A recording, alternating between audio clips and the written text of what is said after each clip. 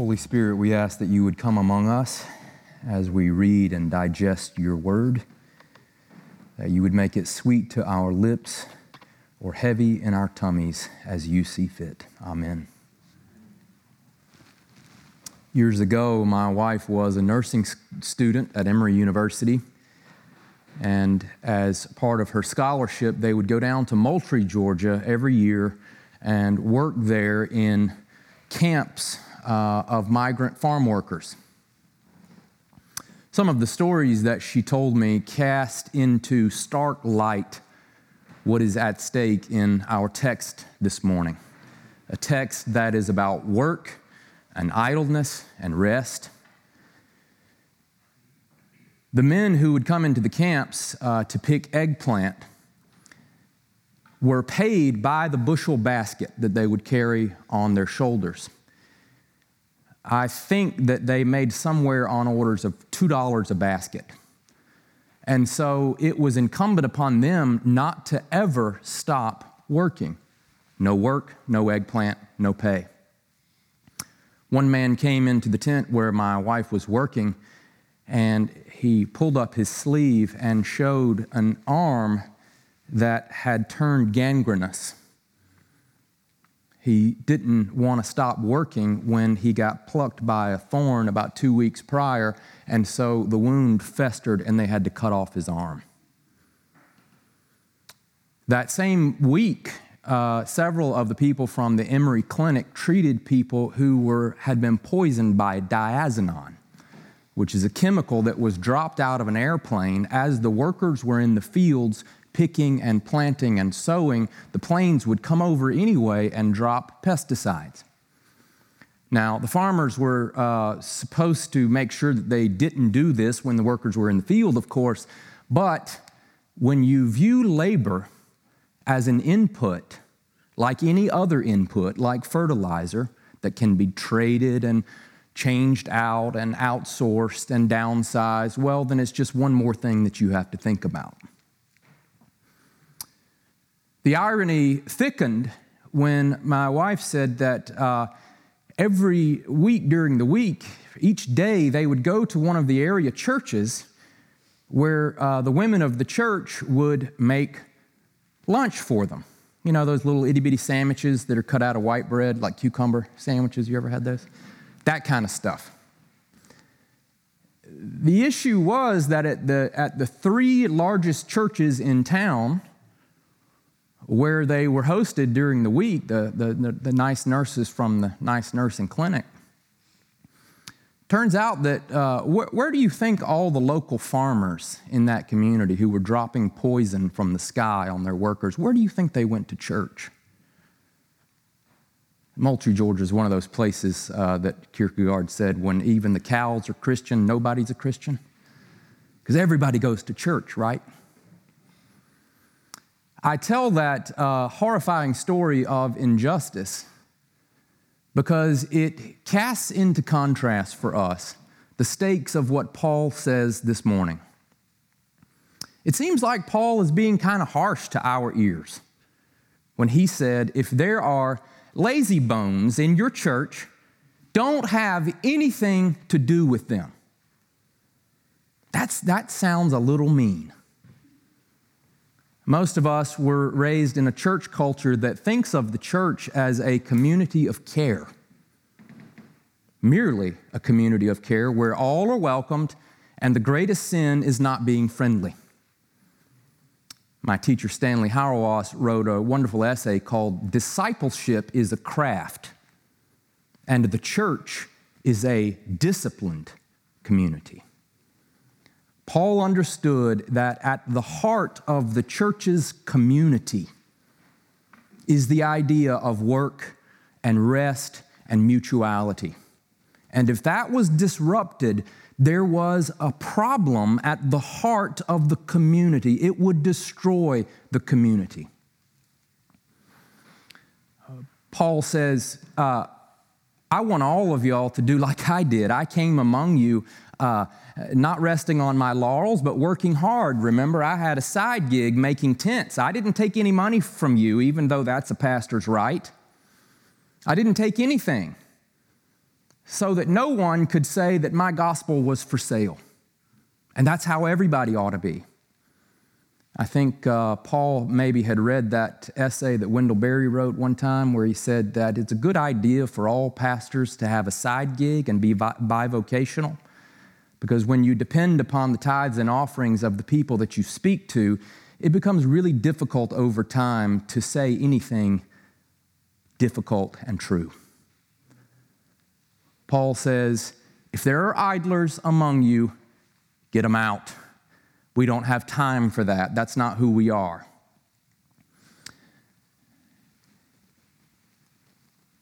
The problems that Paul encounters, it seems, have never quite gone away. It seems like through the centuries, the church has had a really difficult time talking about why work is important. And I think we clergy are maybe partially to blame for that. At least that's what Dorothy Sayers says in her landmark essay, Why Work? She says, in nothing has the church so lost her hold on reality as in her failure to understand and respect the secular vocations. She has allowed work and religion to become separate departments. And the church is astonished to find that as a result, the secular world is turned to purely selfish and destructive ends. And the greater part of the world's intelligent workers have become uninterested in religion. But is this so astonishing? How can anyone remain interested in a religion which seems to have no concern for 9/10 of his or her life? The church's approach to an intelligent carpenter is usually confined to exhorting him not to be drunk, when what it ought to be telling him is that he should make good tables. No piety in the worker will compensate for work that is not true to itself. For any work that is untrue to its own technique is a living lie. So often we think that when you all come in here that we need to somehow convince you that you need to stop doing your secular work in order to come do some churchy spiritual stuff. And that the more you do the churchy spiritual stuff, the more that God is going to look with favor on you. But Paul understood that it's all one thing. Spirituality and your secular vocation, the work and the life of the community that is gathered in the name of Jesus Christ, those are all one thing. And when you have problems in one, you have problems in the other. And that is exactly what was going on in the church of Thessalonica. Most of the letter of both of the books of 1st and 2nd Thessalonians are taken up with the misapprehension of the community about when Christ was going to return. Some commentators like Leon Morris say that is what is at work underneath this commentary about idleness and laziness. You see, some people had said, Paul said himself that Jesus is going to come back anytime, so let's just take it easy. Why? We don't have to do anything because Paul himself said that Christ will do it all. Paul said Christ is all in all, so why work? Why bother? Incidentally, I think maybe one of my top 3 religious quotes ever was one from Martin Luther. Somebody asked Luther in his table talks once, Pastor Luther, what would you do if you knew that Christ was going to return tomorrow? He said, if Christ was going to return tomorrow, I suppose I'd plant a tree. Isn't that lovely? I'd plant a tree. Paul says, yes, Christ is returning, but that is by no means an excuse to sit around on your hands. Idleness is not to be tolerated. Understanding that Jesus is going to return does not let you off the hook for the work of your hands. It's still important. It still matters. Not only does Paul condemn idleness, that's easy enough as a moral category to get on board with, right? Like nobody likes a lazy bones. Nobody likes it when somebody's sitting down when there's work to be done, right? But it's interesting that Paul also says that there is a concomitant ethical dilemma in that not only are some people idle, layabouts, but there's also this problem, it seems, with busybodies. In common parlance, we say a busybody is somebody who's doing everybody else's work instead of their own. In our household, we talk a lot about how those of us who are competent tend to overfunction, right? Like people who tend towards sloth and like taking it easy, they're not going to bother anybody. But those people who know how to do some stuff, they want to make sure that everybody else is doing the stuff too, right? Are you okay? Are we good? Right? They overfunction, they overmanage. Paul says, don't put up with that either. Everybody needs to do their own work and not everybody else's work. Now, it might be a bit of a stretch, but I'm going to go for it. I think that we could use these two categories as a way of talking about labor and management. Labor and management, or maybe even labor and management and capital. I'll start with a story. When I was in college, I spent summers on a framing crew doing carpentry work. And anybody on staff can tell you the Gunbys are workers. I'm a son of a worker, grandson of a worker. We work hard in my family. And, I kind of had a management college boy mentality when I came to work with these carpenter types with names like Clint and Ronnie and Dwayne in them. And I took a peanut butter and honey sandwich every day, and I thought, well, as soon as my sandwich is eaten, I had a drink of water, I had my sandwich. It's time to get back to work. Let's work, folks. Let's work. And so I would go back to work. And then one day, and the boss man would always come at lunchtime, and somewhere in my mind, I'm sure those things were connected. But during afternoon break, one time, old Dwayne looked at me and said, "Yo, yeah. You showing out, ain't you?" I said, "Say what?" He said, "Oh, yeah, you working hard when the boss man come, weren't you?" I said, "What?" See, what old Dwayne was picking up on was through the eyes of his resentment at a college boy working in their ranks, he understood that I had a kind of contempt for him and his work. Because I'm a management type, I'm a college boy, I'm a white-collar guy, and we tend to look at workers as people who need to get up with the program, right? But what they knew about me was that I was going to go back to college and write short fiction pieces using the sort of gritty details of everyday life that I had learned on the job site. And meanwhile, they were going to be out in the middle of nowhere framing houses and making places for people to live. And they were going to do it when it was hot and when it was cold and when they didn't want to be there and when they were sick. And at the end of their entire life of working, they weren't going to have health insurance. And they went home at night and drank themselves to death because their joints hurt because they did it for years. And so there is a resentment there. I'm telling them what to do in a way of speaking, and they sort of resent me for it. And these things, these class conflicts, they play out not just at the individual level, but at social levels and class levels too.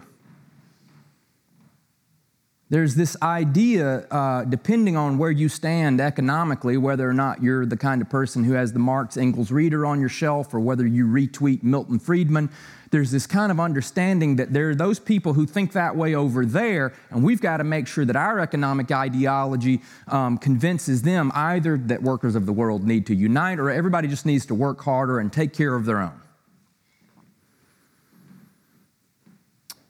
The Marxists would have you believe that there is a struggle going on between class types, the workers and the capitalists. And we've got to overcome in South and Central America, the struggle is la lucha, the struggle. It's an eternal struggle, and it's always going on.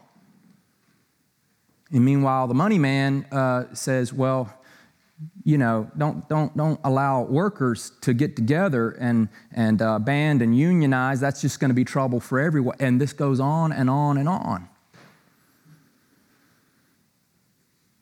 And it's not just a class conflict, it's also conflict between generations. Have you ever noticed that old people like to talk about young people as though they're lazy?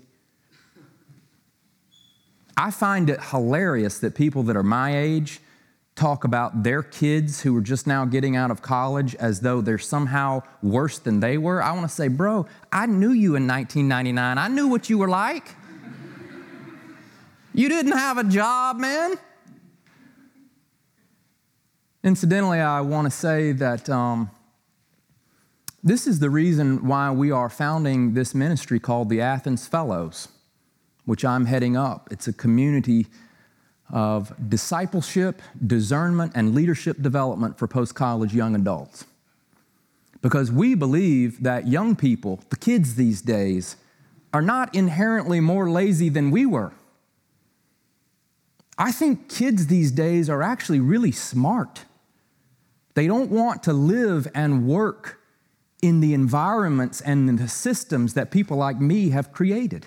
They're tired of it. They're not going to do it. They want to work a job that has a meaning and a purpose.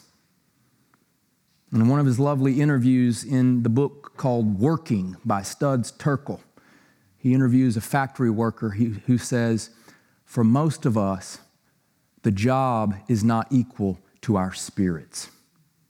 The job is not equal to our spirits. I think young people get that.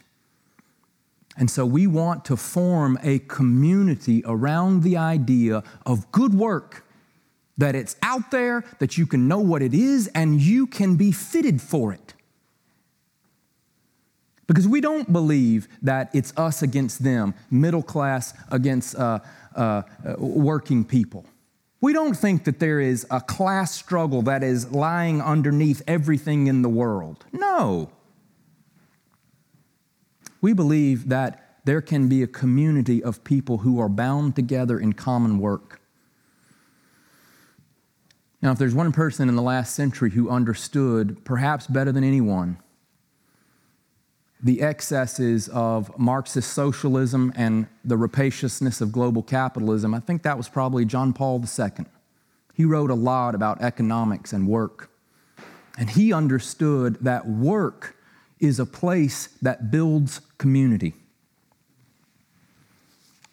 He wrote in one of his encyclicals, "It is characteristic of work that it is first and foremost something that unites people. In this consists its social power, the power to build community. In the final analysis, both those who work and those who manage the means of production or who own them must in some way be united in the community." Does that make sense? Both those who work and those who manage them and those who own the means of production, there it is, the worker, the managers, the capital. Now, you might not think much about the tensions between those, but I guarantee you have almost taken it in with your mother's milk. I mean, the songs that we listen to on the radio, have y'all ever heard a country song where the banker is the good guy? You know, they all start, I was rolling down the road in my pickup truck that the banker gave me a great loan on because he really trusted my character. And the capital men really have a lot of social intuition, and I'm so grateful for it. I mean, Bruce Springsteen gets talked about as this guy who writes songs for the everyman. Well, it's not everyman. He's never written a song, an ode to the lawyer who got him his record contract deal, right? In the popular imagination, the capital, the bankers, the lawyers are almost always the bad guys. For most of us, most of the time. I was riding around downtown the other day and I saw those the building sites downtown, and I thought to myself about not just the structural infrastructure, but the capital infrastructure that had to be in place to build those cranes. Have you ever thought about that? Like some dude walked into a bank one day and he said, you know, I want to take my daddy's construction company from a small town thing. I want to build big things. I want to make this city something wonderful. And a banker had to have the imagination to say, you know what, son, your daddy's banked here for 35 years, and we've always believed in you and your family, and we think you can do it. We're going to give you $1 million loan. Bankers aren't the bad guys, and the workers are not disposable, but they are to be knitted together in an insoluble bond of Christ-centered community. Now, where did John Paul get the imagination to see that, to see beyond the impasse of so much contemporary discourse? Well, he got it from the Scripture, of course, right? Scripture never separates the life of the Spirit from the work of our hands. From the very beginning, the story that Scripture tells is of people who are brought together, even made for one another for the purposes of good work. The story the Bible tells isn't just about the salvation of our souls, but it has a tremendous explanatory power to describe why we have such a hard time at work. The peace that our souls longs for is not attained by work or by leisure. Scripture tells a different story. In the beginning, God placed the human being where? In front of a game console? No. In a garden. And why was he put there? To till it and to keep it. To participate in the very work of God. God was the gardener who dug into the soil to make the human. The human, you know the word human and humus, dirt. It comes from the same root. God tills the dirt to make a human. God gave man a companion in the work, a woman to be his helper and companion. The human communion was put into place not merely so that more work could be done, but so that the man could have one who was not just fit for his work, but was fit for him and he for her. And then the original damage is when the human beings start over-functioning. And the serpent tells them that they're a little more competent than they've first understood, and they begin to be busybodies and take and grasp and trying to function outside of the bounds of the good work that God had given, and they damaged it all. Scripture says that the damage that's caused by sin is felt in our inability to form true community in the domain of work. Our forefather Adam was condemned then to scratch his living out and earn his bread by the sweat of his brow. And I'm afraid that both idlers and busybodies feel that damage now. We've already talked a little bit about idlers, the young people who don't want to work because there's no purpose to it. What's the point? I'm just working for the man. Nothing I do has any valence or meaning. There are also those people who work day in and day out, usually the parents of those young people, who think that I won't have the bread that nourishes me unless I work for it, unless I scratch out a living. I work my finger to the bone to supply for this family. You ever heard that one? I work hard for the money and you can't take it from me. If I don't do this, how will we get fed? If I don't make partner by the time I'm 35, then who will I be? All of my friends from college have made partner. Who will I be? If I don't have a white-collar job, then I won't be considered as smart as everybody else I went to graduate school with. After all, what are all these student loans for? And then there's the opposite, right? The guy's sitting around under the shade tree saying, what's the point? No point in it. Might as well loaf and take my ease. Sin and its damage is felt in our imaginations and hopes, or the lack thereof, in the realm of work. Think about how much anxiety you have about your job.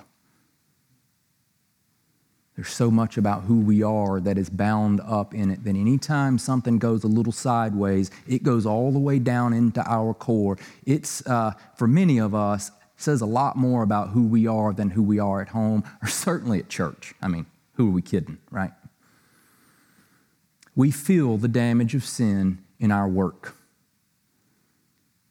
And so it must be the case that when Christ heals what is wrong with us, it's not just something up in our heads or some feeling in our heart. Christ heals our work.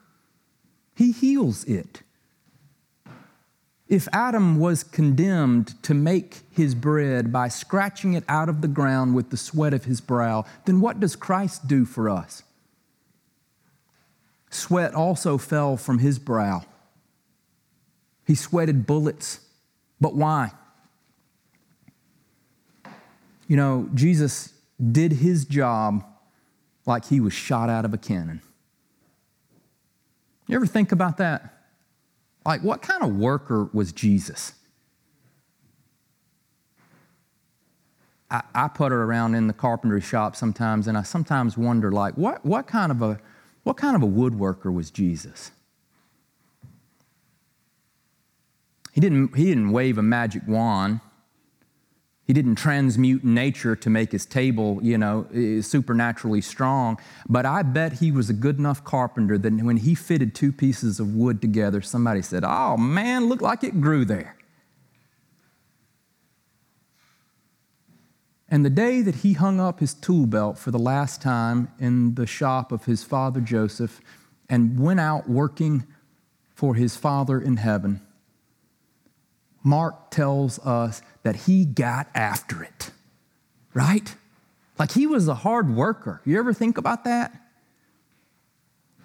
The Gospel of Mark tells us that when Jesus went out into the desert to do battle with Satan at the very beginning of his ministry, that he did it like he was shot out of a cannon. He uses wrestling terminology. He was hurled into the desert like, after it, man. Didn't our Lord Jesus say, "The time is coming when darkness will fall and no man shall work. But while there is light, brother, let's get on it." Isn't that what he said? And why do you think Jesus worked so hard?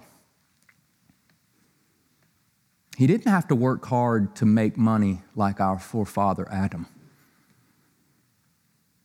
He could make bread out of nothing, right? And did.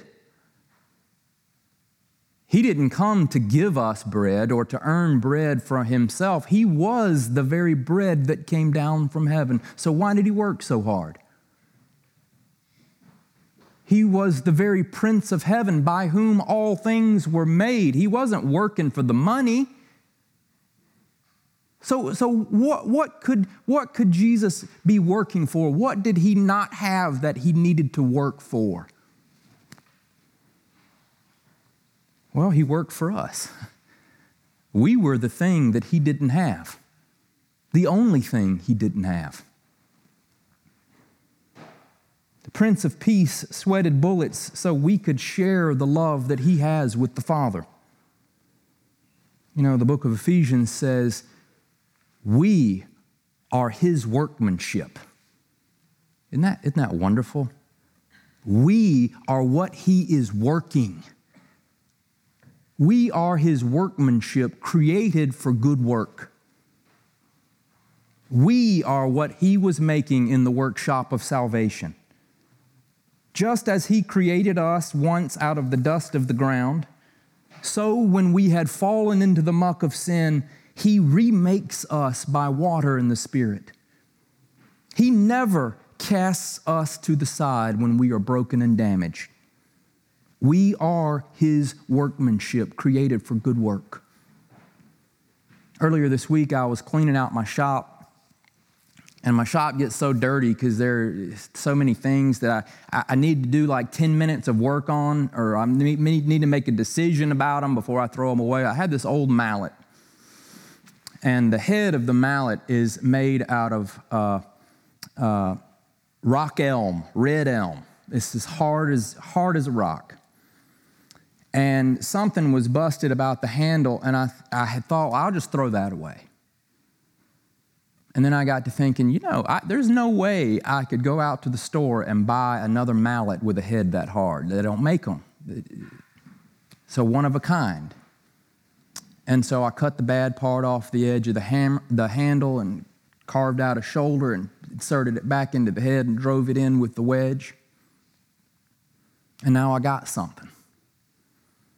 I think that's what Ephesians means when it says, you are His workmanship. He has worked and reworked you. He has picked you up in the places where you are broken, and He's healed you. And not for no reason, not to put you up on the shelf. No, you are a mallet of righteousness. You can do stuff now. You can go out and work because that's what you're made for. That's why He worked for you.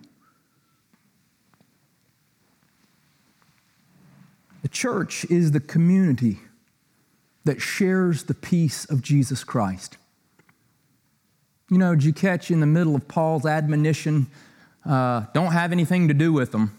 Right in the middle of that, he's also saying, don't be mean. Don't treat them as outsiders. When you do have to deal with someone, deal with them as you would a brother, right? Because there is a preternatural peace at the heart of the community of Jesus Christ, which is why he closes out by saying, may the peace of Christ be with you, right?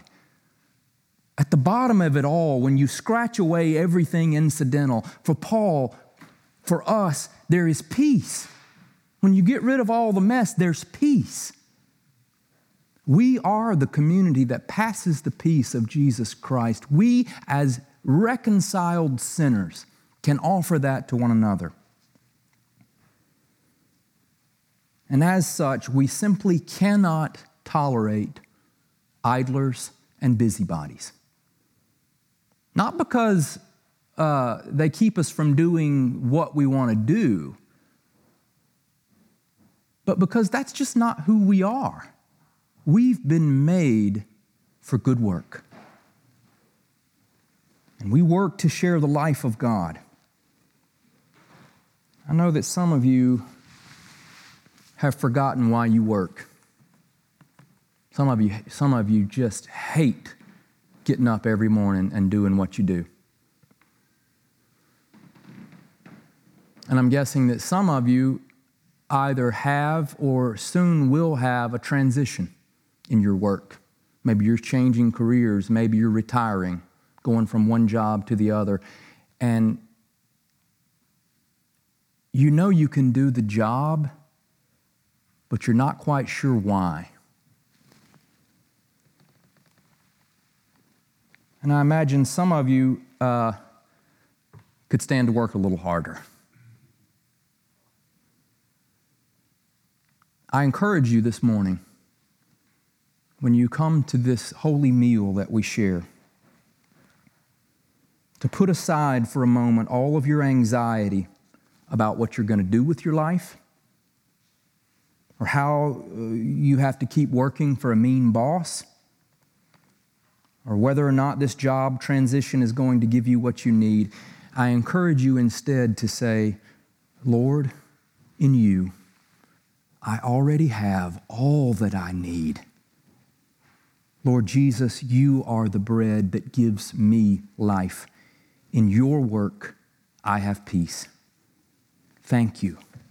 Thank you. Thank you. Amen.